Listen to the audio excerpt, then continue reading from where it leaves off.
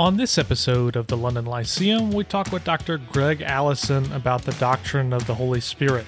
We cover topics like, who is he? How does he relate in the Trinity? Is the Holy Spirit just the junior God? Where is he in the Old Testament? What is this difference between filling and indwelling? Or is that really a difference? And we cover other topics like those.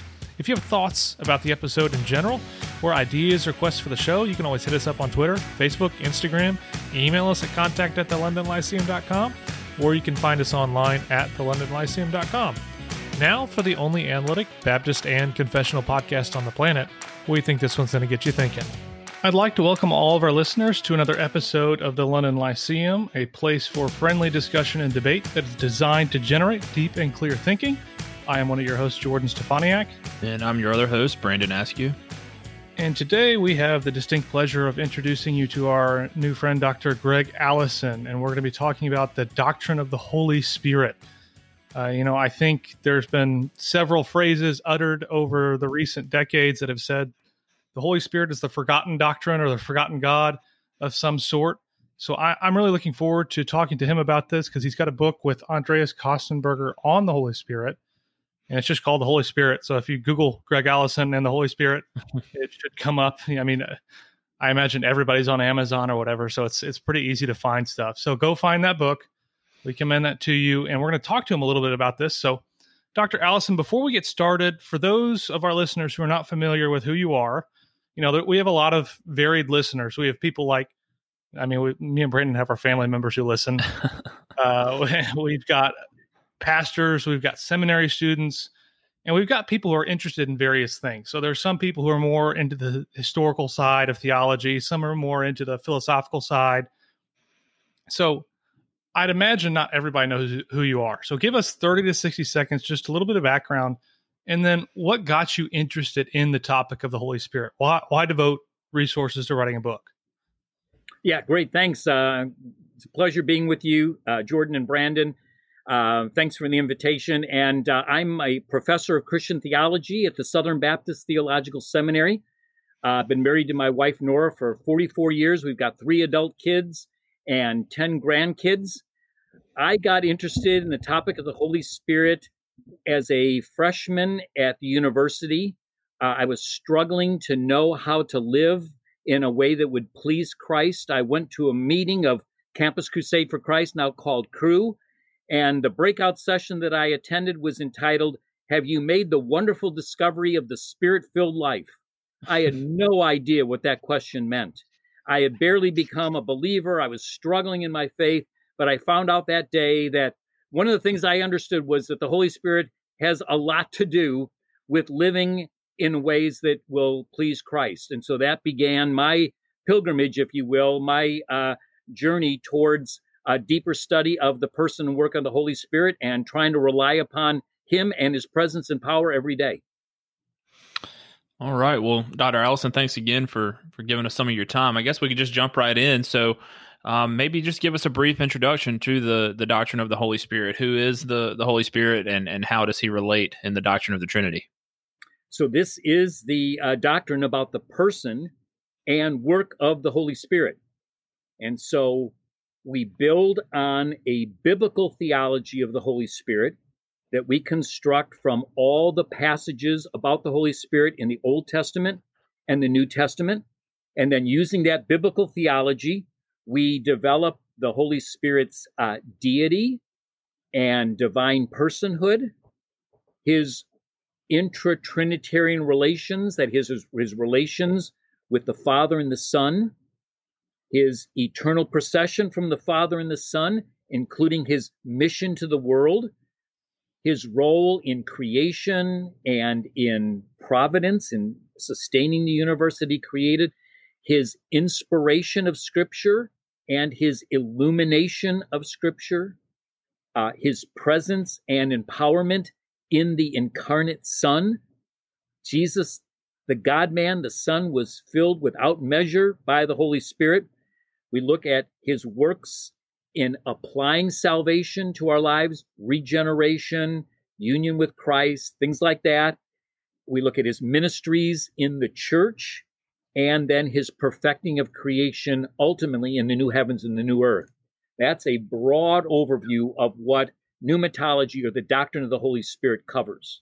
So help me think through how I should think of him as a person, because I think for most people, it seems more intuitive to think, okay, the father, I naturally have an idea of what a father is like, or the son who becomes incarnate. You've got all these, Jesus is eating and drinking, but the spirit seems to get less airtime, and it's because partly just because it's confusing. Like, what does it mean that is it just like he's like the wind, or is he a junior god, or what's going on here? Because I think it's very difficult to understand him, and I can't help but think of movies. I haven't seen this, but I'm pretty sure in The Shack, the Holy Spirit's like a like OCD Asian woman. So how do we think of him as a person? That's not the way to think about the Holy Spirit, for sure, right? Yeah. So I want my listeners to think back at a time in their church when a new believer came forward to be baptized, right? And so there's the horse trough, or there's that baptismal font, right? And we baptized that woman, that man, that new believer in the name of the Father and of the Son and of the Holy Spirit. Jordan, as you just mentioned, we understand the personhood of the Father. He's a divine person. We understand the personhood of the Son. He's a divine person. Because of that coordinate relationship with the Father and the Son, we need to understand the Holy Spirit as a divine person as well. I ask my listeners here, our audience, to wean themselves away from the expression Holy Ghost, because ghost does not help us understand the personhood of the Holy Spirit. When I hear ghost, I think of Casper. Yeah. When I hear ghost, I think of spooks, paranormal stuff, these energy fields and all like that. That's not helpful at all. And so the Bible over and over again affirms that the Spirit teaches, he prays, he bears witness, he convicts, right? These are personal activities. And so he's not a force, he's not an energy field, he's not a power. Is he powerful? Absolutely. Is he influential? Absolutely. But he's not an inanimate, ethereal thing. He is a divine person, worthy of our worship, our obedience, our trust, and so forth. Before we go any further, I just do want to be crystal clear that we do not endorse the Shack on this podcast. So I don't want Jordan to get us in any trouble. Hey, I even said I didn't watch it.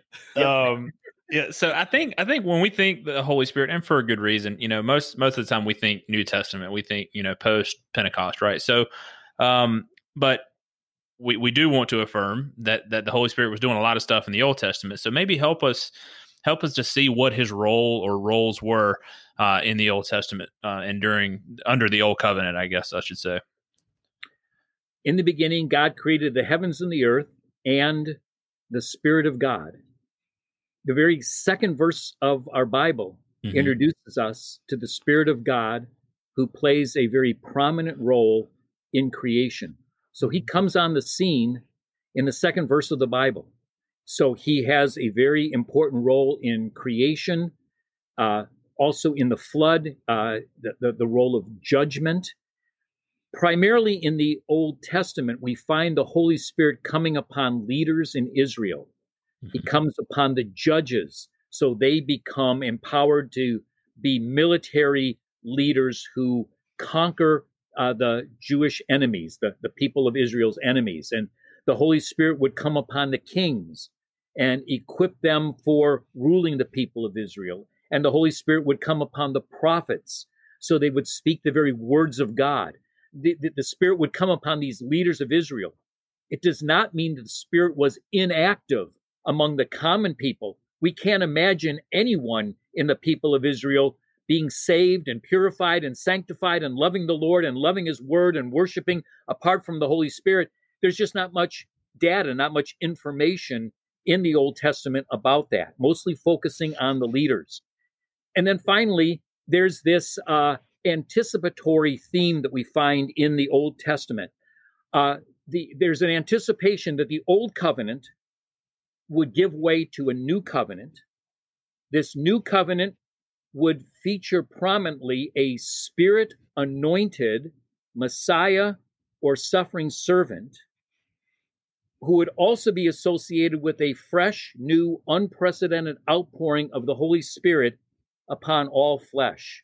Jeremiah 31, gone is the old covenant, coming a new covenant. Ezekiel 36, I will cleanse you with water. I'll remove your idolatry. I'll give you a new spirit within you. I will put my spirit within you and cause you to obey.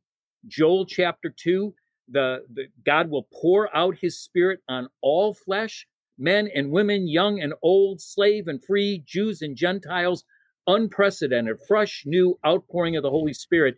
This is an anticipatory theme, an expectation that goes through the prophetic areas, the prophetic books of the Old Testament.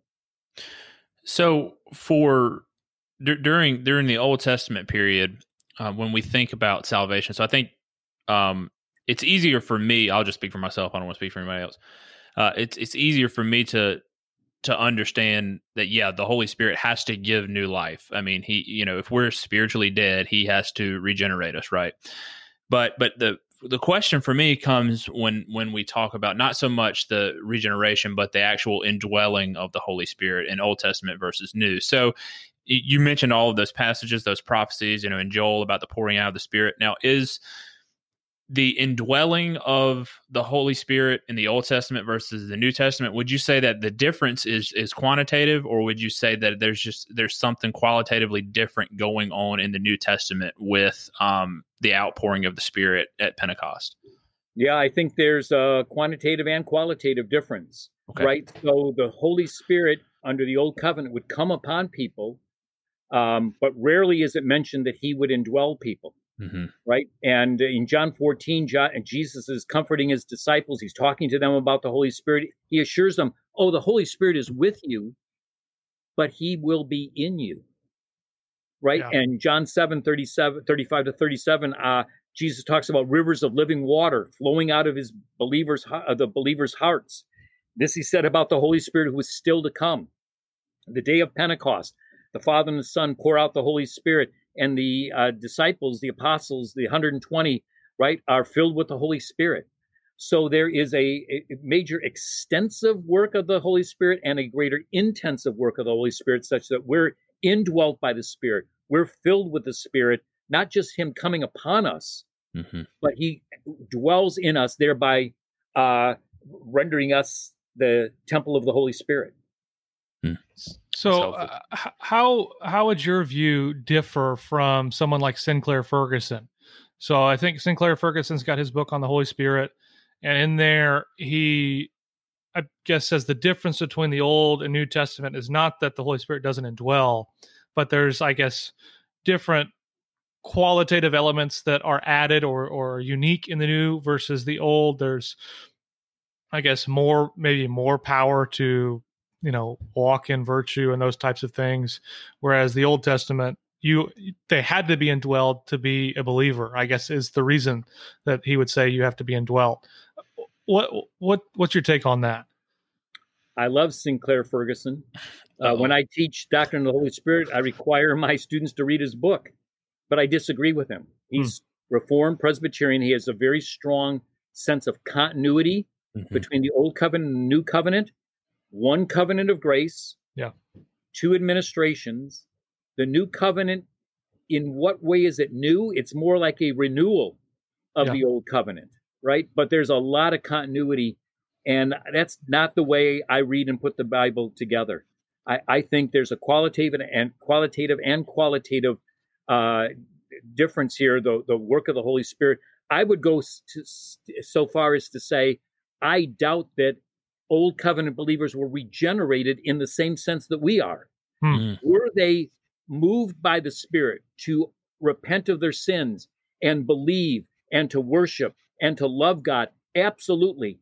But my understanding of regeneration is the removal of an old nature, the impartation of a new nature. Get rid of that old identity, put in the new identity. I think that's a new covenant reality, as Jesus instructed Nicodemus. In addition to that, we're regenerated. We're also indwelt. We're filled with the Holy Spirit. And I just disagree with Dr. Ferguson in seeing that is a continuity piece with the Old Covenant. I disagree with that. I feel like the texts in John are definitely difficult to interpret from Sinclair's position.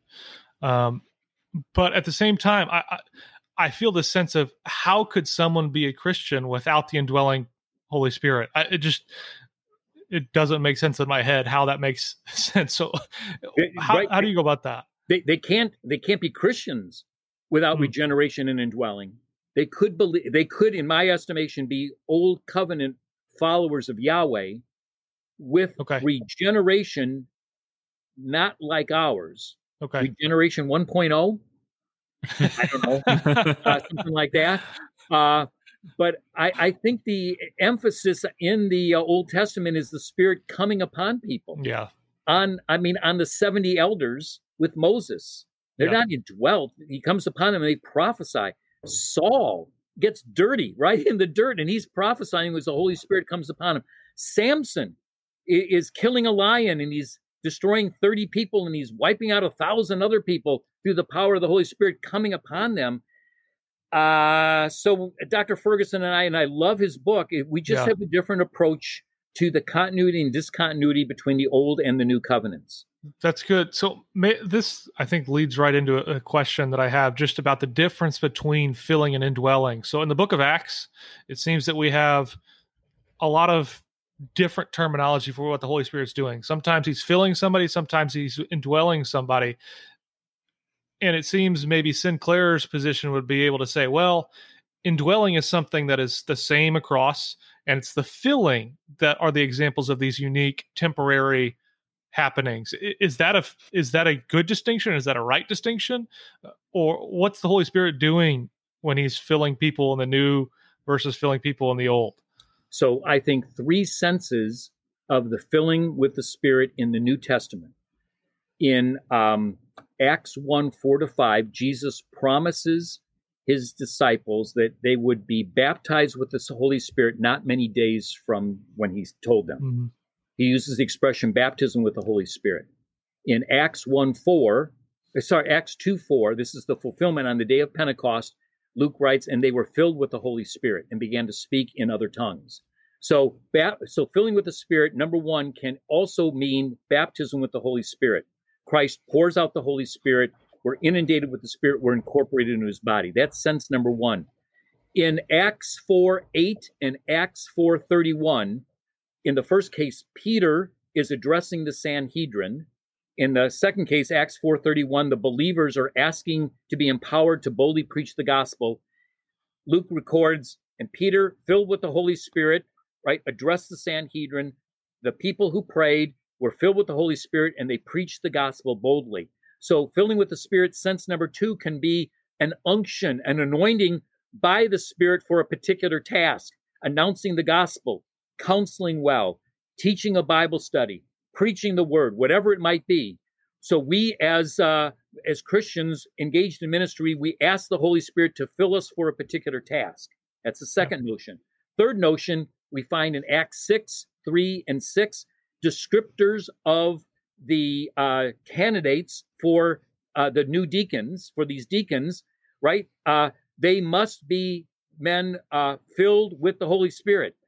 Third sense here, if I were to describe Philip's life or Stephen's life, I would say these are two men filled with the Holy Spirit. The general tenor of their life is that they are men who are submitting, yielding to the Holy Spirit. They're not sinless. They fall. They commit errors. They commit sin. Yeah. But overall, we would describe them, they're men filled with the Holy Spirit. That's the third sense. That's my take on the filling of the Spirit in the New Testament. Jordan, do you have a follow-up on that? No, you can dig into that if you want, or you can go a different direction. I don't care.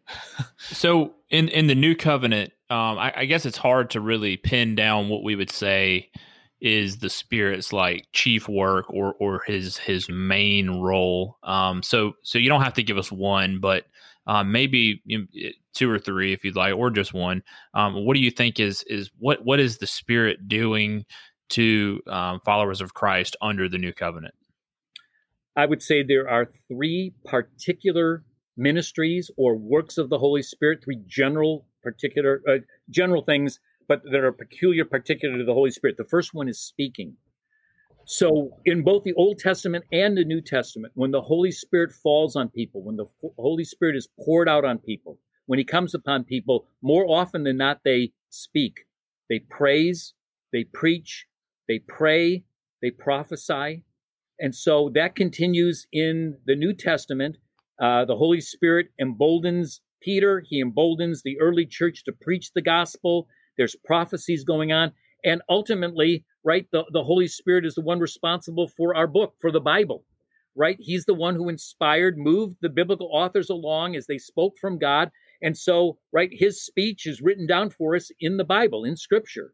So he's the one whose first ministry here is then speaking. Secondly, he's responsible for the application of salvation, right? The Son in his mission accomplished salvation. The Spirit in his mission applies it, convicting the world of sin and righteousness and judgment, regenerating people, prompting repentance, prompting faith. Justification is also by the Holy Spirit. Union with Christ is brought about by the Holy Spirit. Adoption by the Spirit, we cry out, Abba, Father. Our sanctification by the Spirit. Our assurance of salvation, the Holy Spirit speaks, bears witness with our spirit. We're truly children of God. Ultimately, our resurrection, our glorification is going to be by the Spirit. So a second major area would be application of salvation. Thirdly, and going back to Jordan's point about indwelling, a third particular ministry of the Holy Spirit is he indwells us, thereby rendering the presence of the triune God in our lives and in the church. So the Spirit indwells us, he indwells our church, and we not only get the Holy Spirit, but he brings the Father and the Son with him. Mm-hmm. So we're Trinitarian people, the Holy Spirit bringing the Father and the Son to make their homes, they're dwelling with us, and also in our church. We're the body of Christ and the temple of the Holy Spirit. We're the people of God. So in the last, I guess, 120 years or so, Pentecostalism has become a huge movement. And I think for some of us who are not Pentecostals, we get scared to talk about the Holy Spirit because we think, especially, I guess it depends on what context you're in. If it's if you have a large Pentecostal presence around you or whatever it may be, but we're scared to talk about the Spirit because of maybe some excesses that have come from that movement and what appears to be, I don't want to reach too far here, a close relationship, not always, but what seems to be a close relationship with a more prosperity teaching.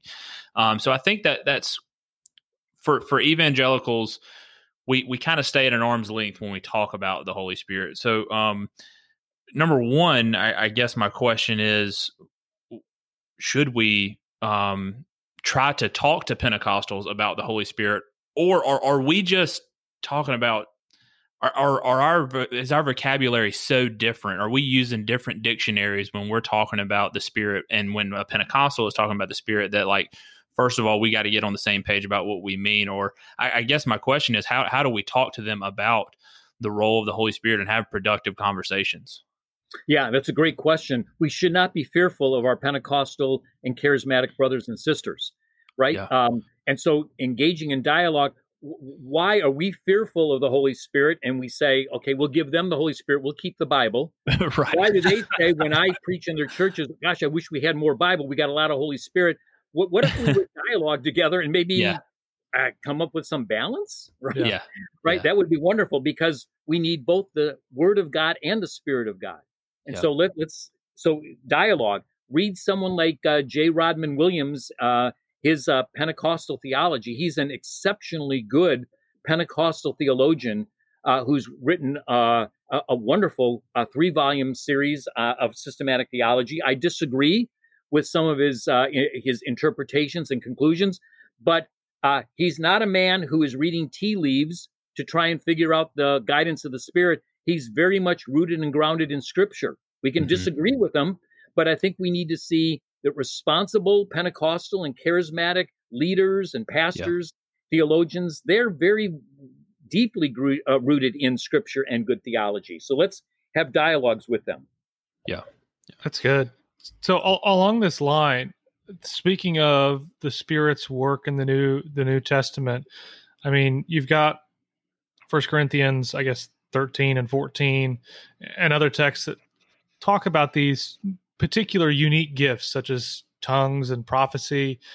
And I would venture to say that most of our listeners are probably cessationists when it comes to these particular gifts, saying that they were used for a particular time and then they ceased to function. What is your take on these gifts? Do they continue? Because honestly, if I just read the text, it seems when I read 1 Corinthians 13 that it says that these gifts will cease when the perfect comes. And naturally, I don't think the perfect is already here yet. So it would seem natural to infer that they continue on. But my practical experience is that they aren't here. And the way I understand prophecy, I don't see anyone prophesying. It seems like prophecy has to be 100% certainty and accurate, or else it's not really prophecy. So help me think through this issue. Wow. There's a lot in there. Yeah. So there are two positions. Cessationism, as you mentioned, most of the spiritual gifts listed for us in the New Testament continue, but there are 7 that the Spirit has ceased to distribute. They are prophecy, speaking in tongues, interpretation of tongues, word of knowledge, word of wisdom, miracles, and healings. Because these serve the purpose of rendering legitimate, bearing witness to the legitimacy of the gospel message and gospel messengers, once that affirmation, that confirmation has been accomplished, the Holy Spirit ceased giving them, right? So the Spirit does not give those gifts anymore. We should not expect them to be operative in our church. The other position is called continuationism. Yes, the gifts of teaching and administration and leading, of course, like cessationists believe, these gifts continue to be distributed by the Holy Spirit, but also those 7 sign or miraculous gifts, they also continue to be distributed by the Holy Spirit. Prophecy, speaking in tongues, interpretation of tongues, word of knowledge, word of wisdom, miracles, and healings. The Spirit continues to give those gifts. And so cessationism, the old form of cessationism, used to refer to 1 Corinthians 13, when the perfect comes, that is, when the canon of Scripture is closed, when further revelation is ceased, also these revelatory gifts have ceased. Most cessationists have moved away from that because they agree with you. The perfect doesn't talk about the New Testament. It doesn't refer to the end of divine revelation, the New Testament. It's referring to the return of Jesus Christ. As Paul affirms in 1 Corinthians 1, 7 through 9, right? He says these gifts will continue until Christ's return. And so most cessationists have left that. They would focus more on 2 Corinthians 12:12, the signs of the apostles, signs, miracles, and wonders. There seems to be a concentration of these sign gifts or miraculous gifts among the apostles. When the apostles disappear, so also the Spirit ceased to give these gifts. I'm a continuationist. I'm not persuaded by cessationist arguments. I'm a continuationist, but I also stand against excesses that we see in Pentecostal and charismatic circles. I insist that if we're a continuationist, we must use these gifts according to explicit biblical instructions that we find, as you mentioned, in 1 Corinthians 14, about prophecy and speaking in tongues and so forth and so on. So that's my view. Got it. So on this, it seems that a lot of the times cessationists' main argument is just empirical. Look, I don't see these anymore. Look at the way the New Testament goes. You've got it in just these few places. If it was such an important thing, you'd think it would still be occurring and be a prominent factor in the New Testament writings. What would you say in response to that? So Stanley Burgess, in the Dictionary of Pentecostal and Charismatic Theology, has several long and very important articles tracing the continuation of these sign or miraculous gifts throughout church history. So the notion that these ceased after the apostolic period would probably need further investigation, right? I would think would not be a correct view. And then today, I would say if we would leave go outside the United States and see where the pioneering missionary work is going, is moving ahead, more often than not, we're going to see Pentecostal and charismatic churches that are experiencing these things, and it's very hard to say either these gifts are the result of peer pressure or kind of self-deception, or they're demonically given. I would say let's not go there at all, right? We'll be very cautious. So that reminds me of a position that Jonathan Pennington mentioned. I don't know. I don't think he's written anything on this, but I think it was either New Testament or Matthew or something, and he was talking about his view. He's basically, I guess it's a unique version of continuationism where the gifts are always they are still operative, but they're only operative in those unique pioneering locations where the gospel is going for the first time, where it needs unique, I guess, I don't know, confirmations type of thing. And he's saying, like, in America, you don't have these because the gospel is already here. It's established. Do you have a limited understanding of cessationism and say that's a good idea or a bad idea? That sounds, just before, I'm sorry. That sounds like I ran across, I don't even remember what it was. It was on a website. It was on the internet years ago, a view that was described as concentric cessationism. And it was ascribed to, I don't remember which reformer. It was one of the well-known reformers. And it was basically that same idea that the continuing of these gifts is kind of like a ripple effect. So like if you throw a rock in a pond, like if the farther you go out from the rock, which is like the presence of a New Testament church, like when you get out to the fringes where the gospel is just now, being preached, that's where you're going to see the gifts continue. But at the center of that circle, the closer you get to an established New Testament church where there is a gospel presence, you're going to see them fade away. So I think Jordan, is that kind of what you're saying? Yeah, I think so. Okay. So help me here. What do I say to my friend Sam Storms? Yeah. What do I say to my friend C.J. Mahaney, who are not in pioneering missionary context? Yeah. They're not on the way out concentric circles, but they have ministry time every week in which there's prophetic activity, interpretation of speaking in tongues, words of knowledge, words of wisdom. And they're going, man, it's not out there. It's in my church. Yeah. And Sam might say, is the reason that my church, or your church, our church, right, is the reason that we're not experiencing these gifts because we're quenching the Spirit? Ouch. Woo.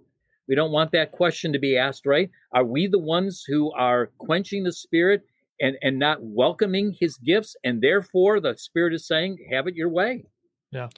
Yeah, I mean, I suppose the Pentecostal who is doing his thing in his church that we would consider in excess, he could say the same thing, right? He could say, well, this is going on in my church, so who are you to tell me that this isn't the real thing? So I guess that's just kind of begging the question, right? To say, well, this experience is happening in our church, so it must be the real thing. We wouldn't, well, at least I wouldn't accept that with what I see on Benny Hinn stage or whatever else, just to use an obvious example that's out Sure. there that I know all of us are probably going to agree on. So I just, maybe that was, so if something is happening in a church, is that reason enough for us to just say, okay, well, that is what is being described in the New Testament? Or are you just saying that should give us reason to pause and maybe reevaluate why we're not seeing this happen in our church? Or maybe going back to your concentric circle thing, right? If Dr. Pennington's view has been represented rightly here, mm-hmm. So it's these gifts are operative in pioneering areas, and as we would expect them to do because they're confirming the gospel and its messengers, I would say, okay, that's great, but do they necessarily have to be out there? When in Sam's church and C.J. Mahaney's church, they're actually operative according to biblical instructions. Mm-hmm. They're building up for the edification of the church. There's two or three speaking in tongues with interpretation. There's two or three giving prophecies with evaluation. It looks very biblically regulated. Yeah. So in addition to being out there Could it also be in here, right, within? And maybe I'm asking the question as Sam would. Maybe we don't see it in Sojourn Church because we're not open to it. Yeah. It's just a question. No, that's a good question, because I wrestled with this mightily, I think, back in college, and I never really came to a resolution, and I just kind of moved on. And I think I've always been in cessationist churches, so that's just the easy thing to do. And it has always bothered me that others that I view as this person's solid. So it's not just this person's like, I think you're wild on like everything in theology, so I would expect you to have crazy stuff go on. There are people who I respect, and I genuinely think we agree on 98% of stuff, and yet you affirm this and see this happening in your church. And it's really hard for me to discredit personal experience like that.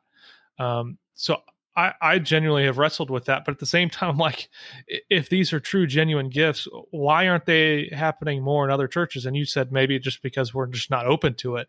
And I wonder, is that a right way to think about the Holy Spirit's work? Is he going to be turned off from doing something in my church because we're all against it?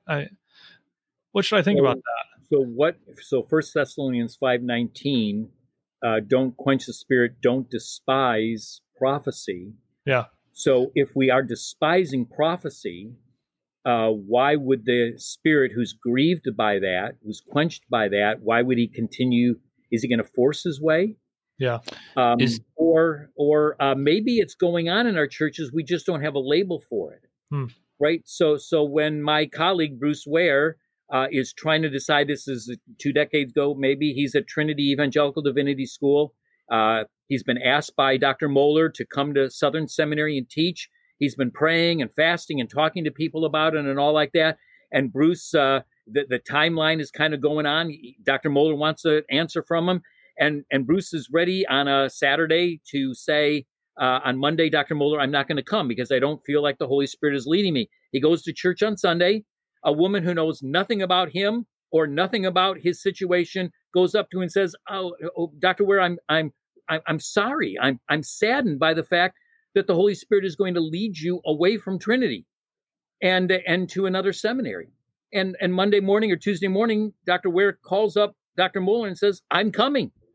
So you call that prophecy? You call that guidance? You call that word of knowledge, word of wisdom? I guess that's where there's a fuzzy line between like providence, and then like how we understand prophecy. So that I guess my question to follow up on that would be, so like for instance, the First Thessalonians passage you mentioned, do you understand prophecy there to be more like, I'm not trying to sound flippant, but like, I've got a word from the Lord for you kind of thing, or like, Old Testament style, like if this does not come true, this is a false prophet kind of thing. Like, is New Testament prophecy categorically different from Old Testament in your opinion? So I've been deeply influenced by a chapter that appeared in a Festschrift, the celebratory volume for Vern Poythress. And it's about 2 types of prophecy in both the Old Testament and the New Testament. So the author talks about capital P prophecy and small p prophecy. In the Old Testament, there's clearly capital P prophecy that becomes "Thus says the Lord," and that is, some of it's written down, becomes scripture. There's also small p prophecy, the 70 elders with Moses, the 2 who are outside the camp, Saul getting dirty, he's prophesying. This is probably not "Thus says the Lord." Nobody even remembers that stuff. So small p prophecy, it could be direction, it could be guidance or whatever. Same thing in the New Testament. There's capital P prophecy, right? There's the prophets and the apostles, right? So there's writing of scripture, no prophecy of scripture, 2 Peter talks about. And there's also small p prophecy. There's the 4 prophetesses, the daughters of Philip, right? We don't know anything about them. I don't think they were going around saying, "Thus says the Lord." And then in 1 Corinthians 12-14, a prophecy is called revelation, and it's for the edification of the church. It could be something like, I sense from the Lord that he wants us to go ahead and build an addition that would become an educational wing on our church. And a prophet or a prophetess says this, There's an evaluation. The elders confer. They say, you know what? We bless the Lord. We bless this person who has given us this word because it's confirmed what we've been praying about and fasting about and planning about. We need more space for our kids. And we sense from the Lord his push through this prophetic word. Go for it. It's to build up the church. That small p prophecy is only for that church. I'm not going to listen to it. I'm not going to pay attention to it. But that church would say, we bless the Lord because he's confirmed what we've been suspecting all along. That could be the way it operates. Mm-hmm. So in the same way that so I guess you're saying that how we capital A apostle is no more, but lowercase apostle still with us, that capital P prophecy is no more, but then lowercase p is still active. That's right. Exactly. What's a lowercase a apostle? I'm not. It would be people. Some are called. They're engaged in apostolic ministry. They're church planters. They're church network leaders. Right. They're out on the pioneering edge. They're got the great vision and direction and guidance. They got great faith. They're moving people ahead. Some people call that an apostolic ministry. So would that would somebody like Junia in Romans 16 be in that? Could be. Yep. Could be. Yep. Okay. I had a number of years ago, I had a conversation with Mark Driscoll when he was still at Mars Hill, and he was considering using the idea of apostolic ministry to refer to himself. And I said, Mark, I get it. There can be small a apostles, and maybe you're doing that small a apostolic work. But if you use that term, man, I guarantee you there's going to be a lot of people who misunderstand it. And he backed away from using it. Backed away from using it. Knowing him, he would have been tarred and feathered. Oh, man. It would have been a disaster, right? Yeah. So people like that, could you call them apostolic? Yeah. And then we've got the fivefold ministry from Ephesians 4. There's a big emphasis on that. Apostles, prophets, evangelists, pastors, and teachers. They're not apostles a la Peter and Paul, but they're small a apostles leading the charge in new areas, missionaries, things like that. Maybe. Yeah, no, that's interesting. I haven't thought about these issues in a long time, so this has been a lot of fun thinking about it. Because this is a blast, isn't it? And there's so many unique and interesting intricacies with the doctrine of the Holy Spirit that I don't know. They don't get a lot of airtime. I feel like, at least in the circles I run in, it's been heavy on doctrine of God and discussions on Trinity and all those things. I just haven't seen a lot of discussions on this. So this is a lot of fun to think about this. When I ask my theology classes to join me for lunch, we eat, and then I say, hey, anything, no holds barred, talk about anything. The number one question, let's talk about spiritual gifts. Number two question, what do you think about the drinking policy? Right? But the first one is always, can we talk about spiritual gifts? Because we feel uncomfortable about it. We know the excesses and we know the abuses. And all of us condemn that stuff. But can we at least have dialogue, civil conversation, say that there's different views and we're brothers and sisters, and that's good. Let's see if we can further the conversation. Yeah, that's right. Amen. I like that. That's good. Yeah, that's really good. So maybe to close up, give us some other resources that, people want to think more about spiritual gifts, or people want to think more just like theology proper about the person of the Holy Spirit. I know we've got your book that we recommend. Are there any others that are specifics to these issues that we should be gravitating towards and getting copies of? So I think just on the spiritual gifts thing, a couple years ago, my colleague Tom Schreiner came out with a book with B&H on spiritual gifts from a cessationist point of view. I think it's the best exposition of the cessationist view. It's golden. 2 weeks ago, Sam Storms came out with a book, Understanding Spiritual Gifts, a comprehensive guide. And it's, I think, going to be the best exposition of the continuationist point of view. Now, it's interesting. Schreiner and Storms have debated at ETS and in the Gospel Coalition, right? So here you got two champions of the different positions.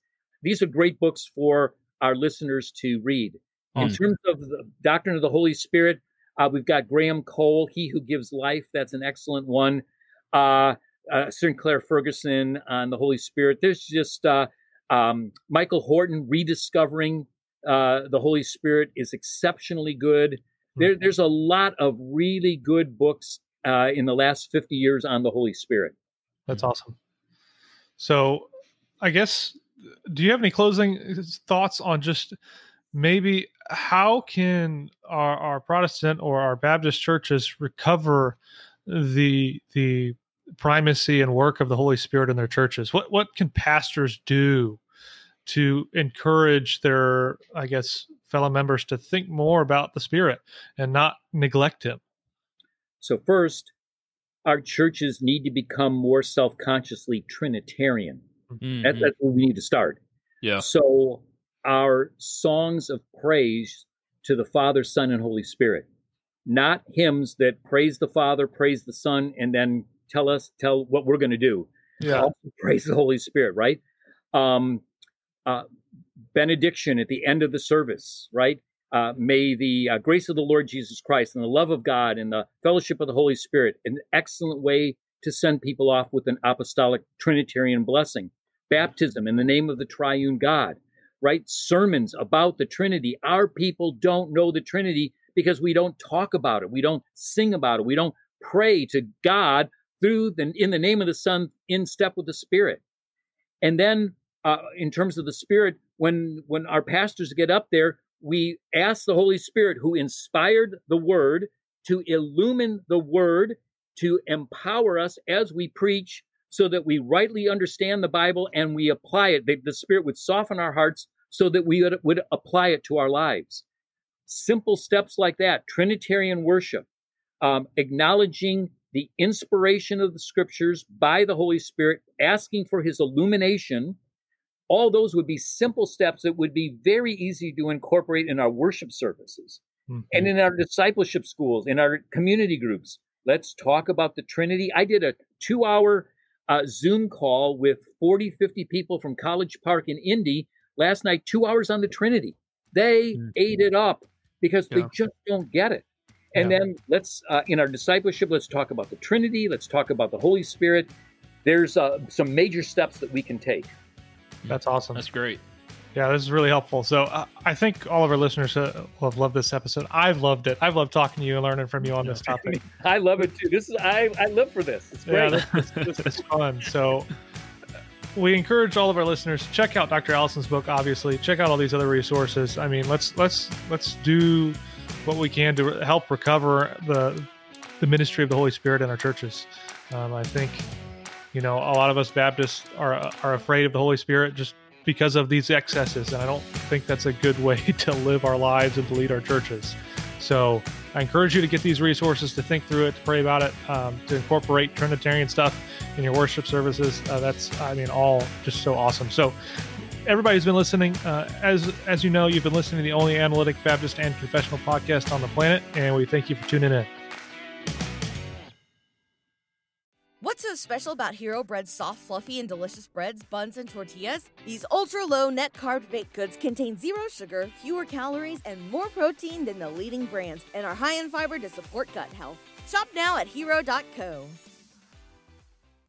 Do you have that one piece of clothing you keep going back to, no matter how full your closet is? Having a versatile, high-quality favorite feels great, but having a whole closet full of them feels even better. American Giant puts the quality, durability, and comfort they're famous for into everything you need for your spring days. From premium t-shirts and jeans to lightweight French terry joggers and their legendary best hoodie ever. Whether you're dressing for work, the gym, or happy hour, you're sure to find your next closet go-to from American Giant. And it's all made in America and designed to last a lifetime. Get 20% off your first order at American-Giant.com with code STAPLE20 at checkout.